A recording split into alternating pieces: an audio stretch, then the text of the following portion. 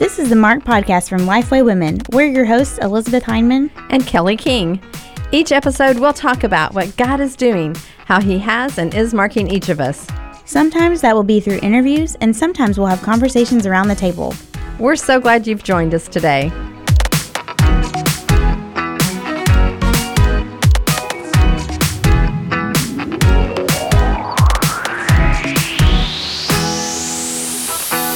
Ready to dive into God's Word with us?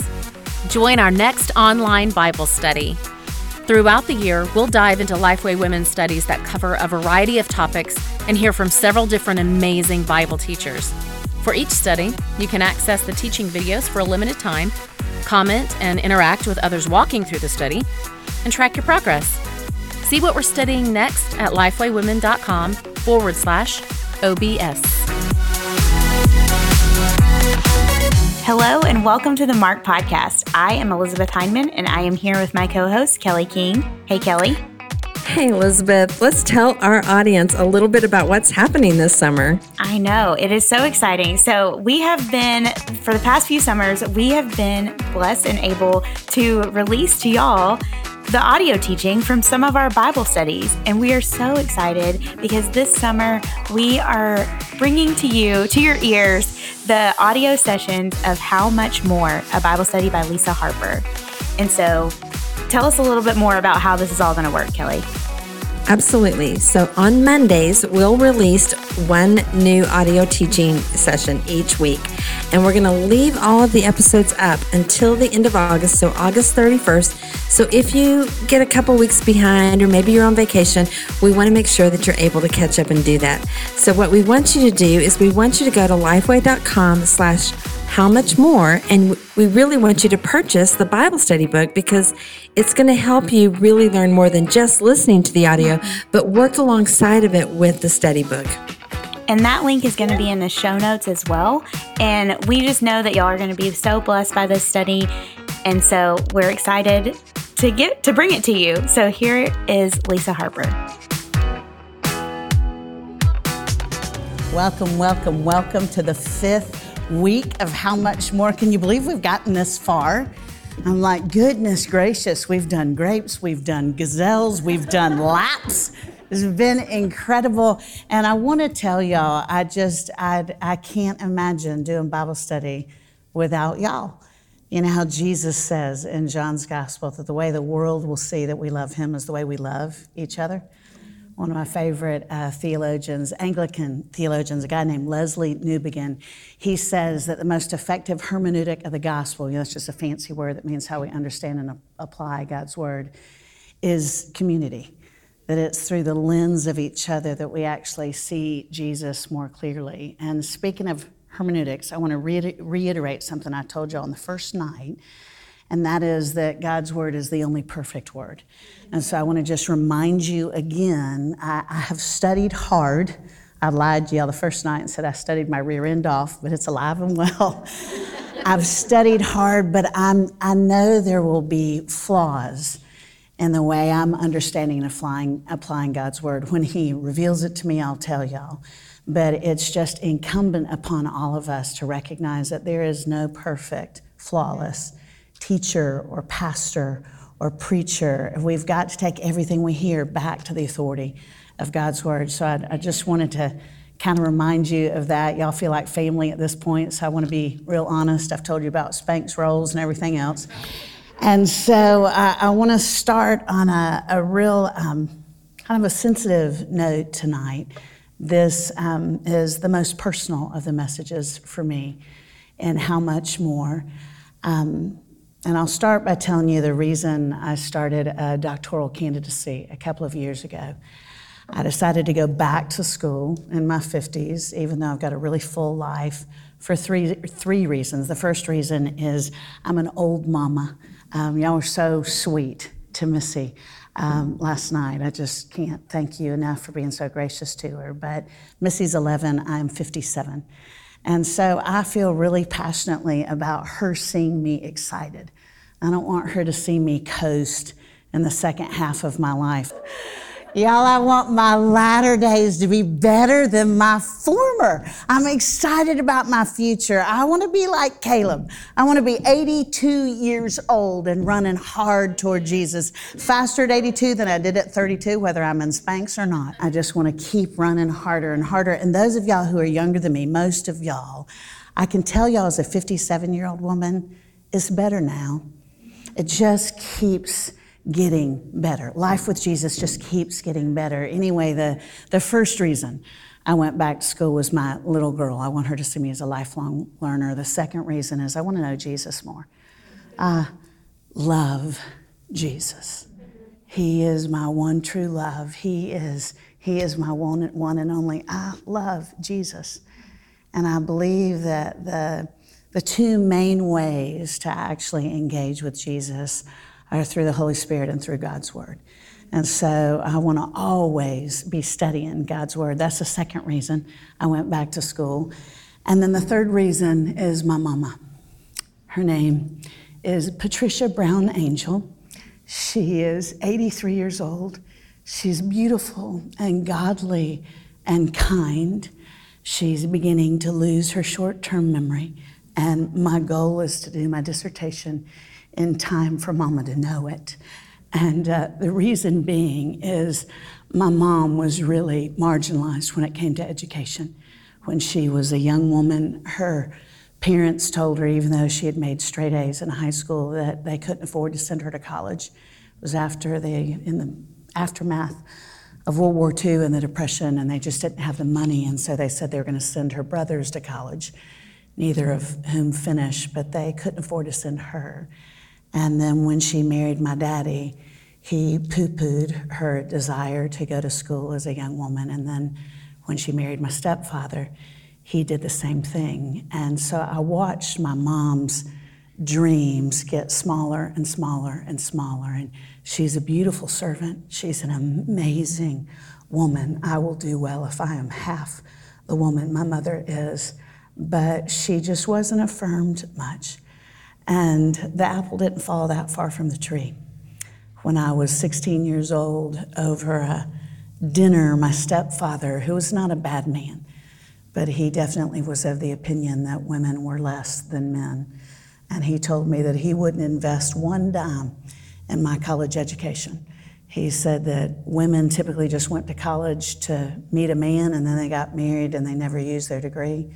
So he said I was not a good investment. And my dad was a principal in the school system. He was a superintendent at one point of schools in Central Florida, but he didn't think I deserved to be educated past high school. And somehow that feeling of being less than, it was driven really deep into the grooves of my heart. By the grace of God, I earned an athletic scholarship to college, which is how I went to school. And then right after undergrad, I started working for a vocational ministry. And one of my first bosses in ministry told me that the Bible made it very clear that God loved men more than women, that women were the lesser of men. And he said he was going to pay me exactly half of what he paid my less experienced male counterparts, because he said God would be displeased with him otherwise. He said if I had a problem with that disparity in pay, then I didn't have a gentle and submissive spirit. He was not a bad guy. He wasn't a bad guy. He totally misinterpreted huge swaths of Scripture. But by that point in my life, I thought maybe he's right. Maybe God does love me less because of my chromosomes, and I just need to dumb myself down in order to please God. And I can tell you at this point, as a 57-year-old woman, that I have just been undone by the kindness of God, because he didn't let me stay small. Gently and patiently and consistently, he has proven to me that he doesn't love me less. He's proven to me that he made me strong and soft for a reason. And so I really want this session especially to minister to those of you who've been marginalized, maybe by really well-intentioned men. I haven't been under men who tried to make me feel small. They actually thought they were doing God's will to keep me in check. And so I don't want to in any way make this sound anti-male. I love the brothers God has woven into my life. But I want to encourage those of you women who've been made to feel less than. That's not biblically defensible. So I want you to turn in your Bibles to Luke chapter 8. Beautiful passage that oftentimes is kind of skipped over in Luke's gospel because it's not one of the healing stories. No paralytic does cartwheels here. It just sounds like it's an introductory, not that important, and it's hugely important.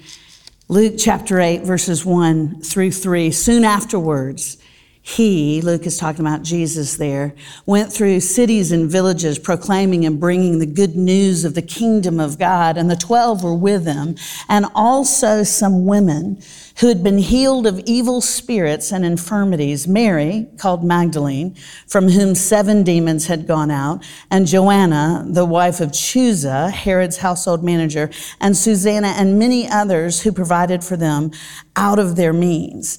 Y'all, if we could get socio-historical context, I mean really get it for what was going on here in Luke, this is crazy town. This is countercultural because at this point in history, women were absolutely marginalized culturally, especially in Jewish history. In Jewish history, one of the common rabbinic proverbs is this: it's better that the Torah, that's the Old Testament, what we would commonly call the Old Testament, it's better that the Torah be burned than it should be taught to a woman. Even more disheartening, the last line of a common prayer that had to be prayed 3 times a day by young men who were studying to be rabbis. This is a line, it's the last line of a prayer they prayed 3 times a day. Praised be thou, O Lord, who did not make me a woman. Now, Josephus, we've already talked about Josephus, and he's my jam. I love Josephus. He was a first century historian, a contemporary of Christ. But he says this, because most guys said this during the first century: the woman, says the law, is in all things inferior to man. One of my favorite modern scholars when it comes to the way women were perceived in first century Jewish culture when Luke was written, Greco-Roman, the greater culture. His name is Dr. David Scholler, and he says this: in very general terms, Jesus lived in social cultural context in which the male view of women was usually negative, and the place of women was understood to be limited for the most part to the domestic roles of wife and mama. And I'll tell you right now, besides being a daughter of Jesus Christ, a daughter of God, mama is my favorite role. But it's interesting that people think you can't do other things and be a good mama. And I think sometimes that myth is perpetrated in Christian culture. And I want to do some myth busting tonight. When Jesus added 3 women to that motley crew of disciples, he had 12 men, and then he added Susanna, Joanna, and Mary from Magdala. We tend to think her name is Magdalene. Everybody calls her Mary Magdalene. That's not her last name. She's called Mary Magdalene because she's from Magdala, which was this little fishing village, and there was a tower in the village, and that's what Magdala means. It means tower. So she's from kind of this 2-bit town. And Luke tells us that she had been healed from 7 demons. And we talked about her earlier on in the study, how 7, that suggests the number of completion in biblical literature.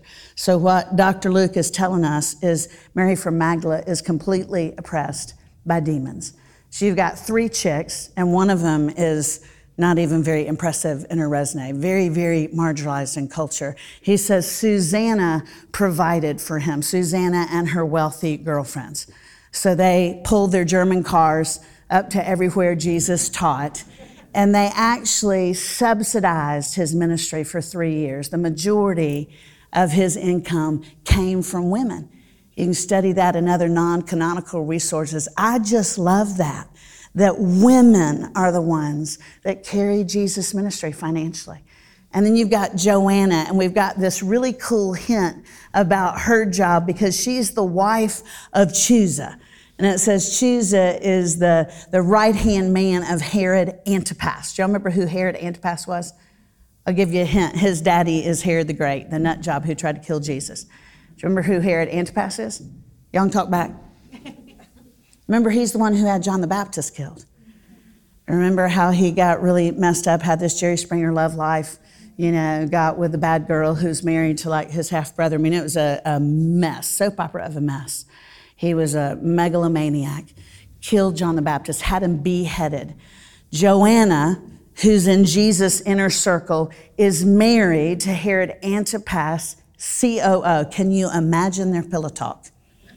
Do you ever wonder who was making up his itinerary? Because Joanna's sleeping with Chusa. She knows everywhere Herod Antipas is going to be. She's not cross-stitching and baking casseroles, y'all. She is the head of Jesus' security detail. I mean, she is a boss. This is amazing. And then you've got Mary, who's been so marginalized. And Jesus says, I'll choose the girl that didn't have anybody to sit with at Magdala High School. I'll choose the girl who didn't make the cheerleading team. I'll choose the girl that nobody wanted their sons to ask her to prom, that pinnacle of adolescence. Don't you know she stayed home on prom night? I'll choose her. This young woman who is so marginalized in Magdala, I'll choose her to be the very first witness to the resurrection, to when I come up out of the grave. She's the first one who's going to see me. So when Mary from Magdala, who was the lowest person on the social totem pole, I mean, nobody gave her the time of day. When Mary from Magdala met Jesus from Nazareth, I mean, miracles happened. She was not only healed, she was undone. She followed him everywhere he went, all the way up Golgotha. And then she's the one, not the 12 men. Mary's the one who went to the tomb. Mary's the one who went, could you please tell me where you put my Savior? Remember Jesus, whom she thought was a gardener, said, Mary, it's me. Do you remember when she went back and she told the disciples? Do you remember we're told in Luke's gospel in chapter 24 and in Mark's gospel that they didn't believe her?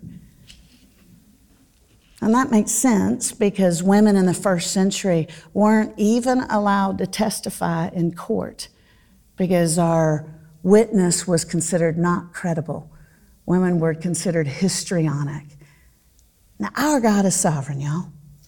Our God put the stripes on zebras. He put the nucleus in cells. He is a sovereign God. You'd better bet every single minute detail of Easter was planned. Can you just imagine our Trinitarian God, God the Father, God the Son, God the Holy Spirit saying, who are we going to choose for the most important job in human history? To be the first witness of the resurrection. Let's choose Mary from Magdala. Isn't that cool? The way God just turns culture on its head. He loves his daughters, y'all. He loves his daughters. When this is used to marginalized women, it's not used correctly. God does not marginalize his daughters. Head to the right to Romans chapter 16. Paul, all too often, is typecast as a misogynist, and it's lazy people who are not studying his whole life. Because if you really study what Paul wrote, and he wrote so much of the New Testament, Paul loved women. Paul was a great, great advocate of women in leadership. Romans chapter 16. Paul says, I commend to you our sister Phoebe, a servant. That word there in the Greek is diakonos. She's a deacon. I commend to you our servant Phoebe. She's from Cenchrea, that you may welcome her in the Lord in a way worthy of the saints and help her in whatever she may need from you. For she has been a patron of many and of myself as well. Greet Prisca and Aquila, my fellow workers in Christ Jesus. The word there for Priscilla is synergos.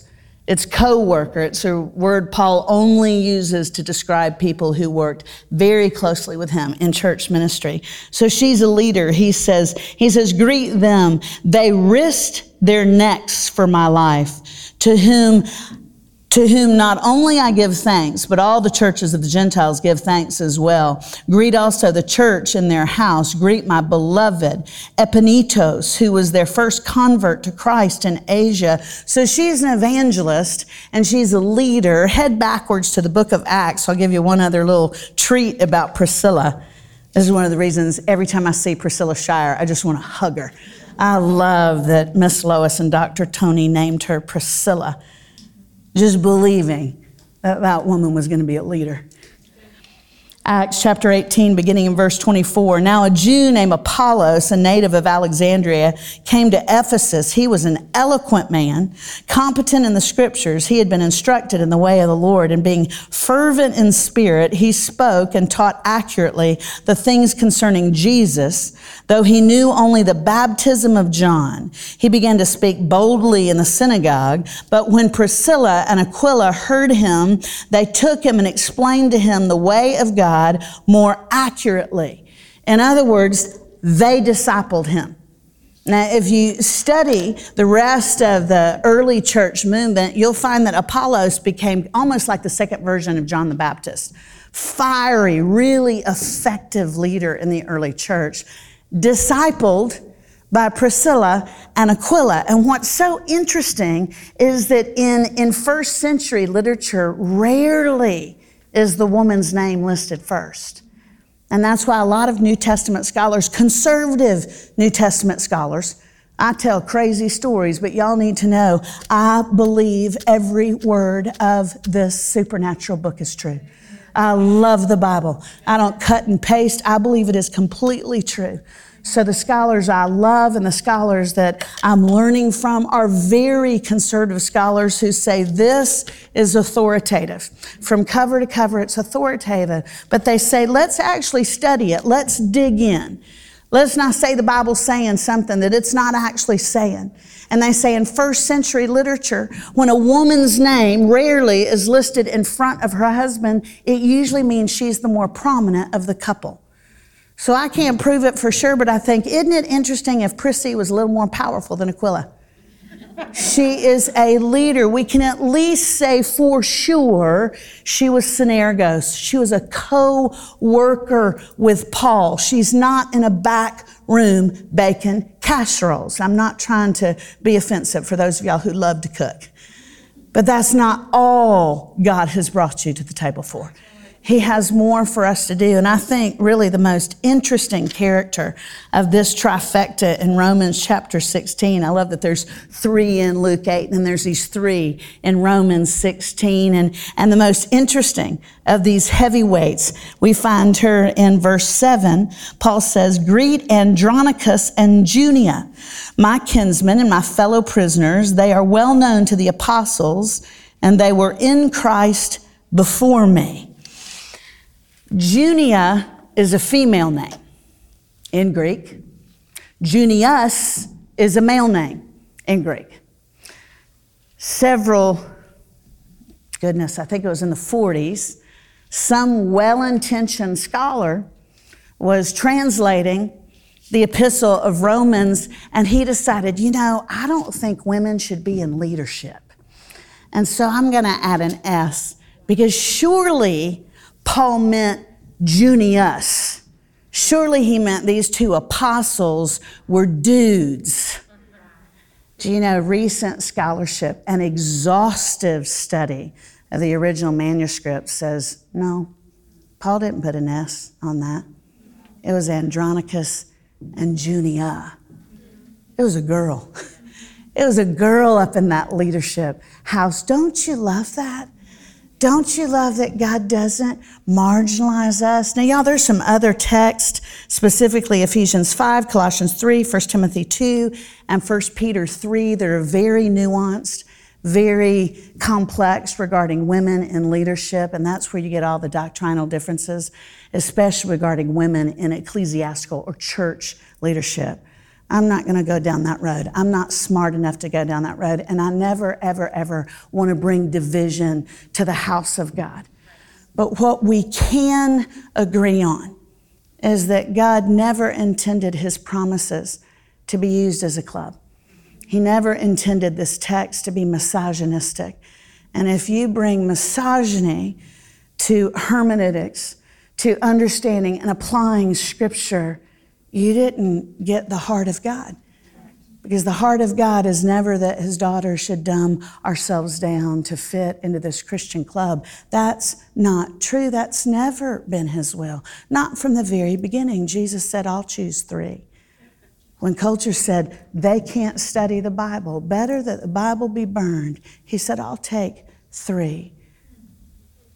And I'll take 1 that nobody is given a time of day. And I'll actually appear to her when I come up out of the tomb. Don't you love the kindness of God? He tells us in Psalm 84:11 that no good thing will he withhold from him whose walk is upright. Sometimes I paraphrase that and say, or from her who often stumbles. In other words, our God is so kind, he won't let us miss it. No matter what your backstory is, no matter what your daddy was like, no matter what men in leadership have been like to you, God won't let you miss it. If you keep in step with his Spirit and you keep your heart in this love letter, you will find there's destiny for me. I don't have to make my prayers smaller because I'm a woman. When I was a little girl, I had to wear leg braces. Speaking of needing to be liberated, I've always been a titch claustrophobic, and I think it's because of those 2 years I spent in leg braces. I had really, really bowed legs when I was a little girl. And that's why I justify wearing tight jeans. It's medical. It's a medical reason. It's actually because of chips and queso, but we're going to call it medical. But I had to wear leg braces, and I had a big, wide leather strap around my waist, and then there were steel bars all the way down the outside of my leg, and then there was a U piece of metal under my foot, and then a steel bar that came up the inside of my leg. Y'all probably remember Forrest Gump's leg races. I remember when Jenny said, "Run, Forrest, run." Y'all remember that? He's starting to run away from the bullies, and as soon as he starts to run away from the bullies, you remember those leg braces miraculously fell off. Those were the exact same braces I wore all through kindergarten and all through the first grade. And I hated those leg braces. I felt like they made me look as broken on the outside as I felt on the inside. I also hated not being able to move, not being able to run, not being able to jump.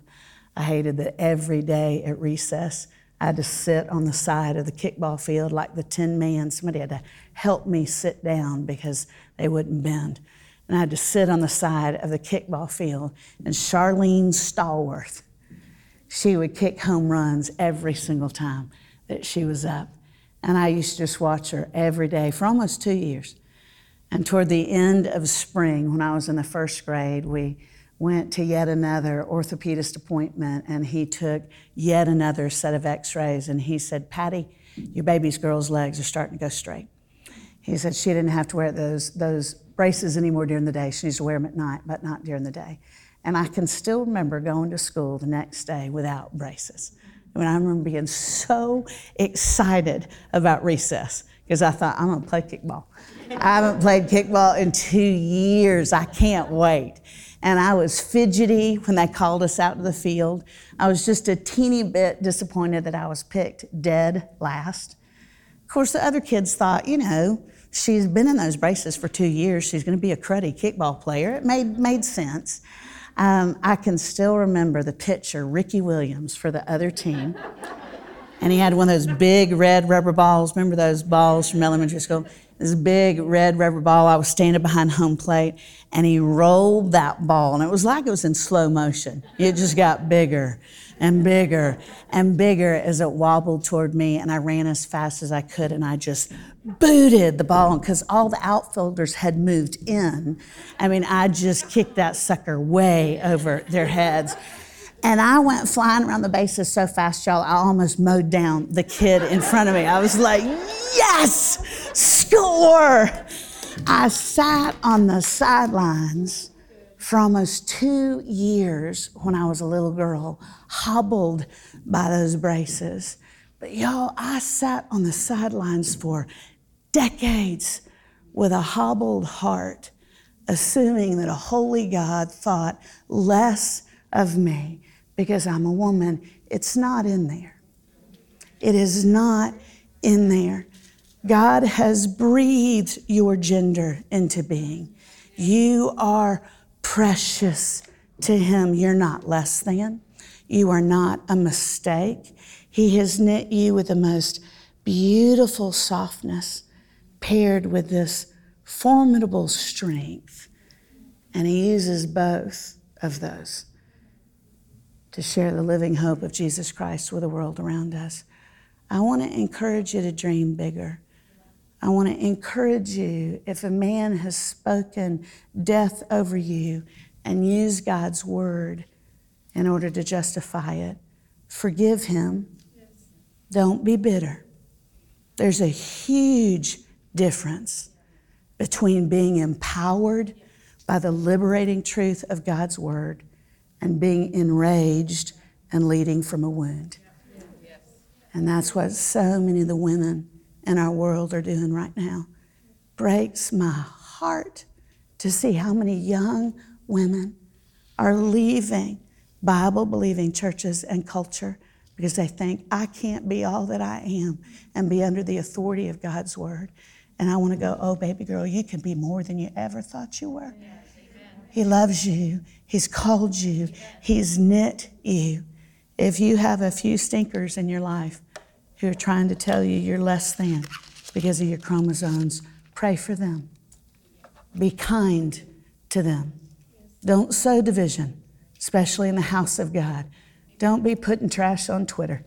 That doesn't help anybody. You pray for them, and then you stand up straight, and you say, God, I'm going to believe your word more than theirs, and I'm going to run wherever you tell me to run, and I'm going to bring all of my gifts to the table. Jesus, Jesus, Jesus. Lord, we confess as your daughters, we can't even understand your word apart from your spirit. Thank you that when you ascended into heaven to sit at the right hand of God, our Creator, Redeemer, you did not leave us as orphans. Regardless of our family of origin, you didn't leave us as orphans. You gave us this love letter called the Bible, where on page after page after page, you tell us that we're valuable. On page after page after page, we see you restoring the inherent dignity and value you've given your sons and your daughters. So, Lord, open the eyes of our hearts that we would begin to believe bigger, that we're worthy because of your goodness, that we're worthy because of your grace, that you have called us to be ministers of the new covenant. Thank you, Jesus, for your Holy Spirit, who comforts us where we need to be held and convicts us where we need to be softer. We love you, Jesus. Amen and amen.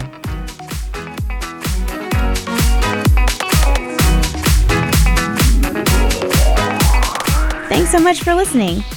If you want to join in on the conversation, you can find us on Twitter and Instagram at Kelly D. King and at E.D. Heineman.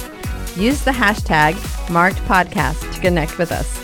You can also find Lifeway Women on all social media channels at Lifeway Women. All of today's show notes will be posted at lifewaywomen.com/podcast. If you love the show, leave an iTunes review. It's a great way for other people to hear about the podcast. We'll see you next time.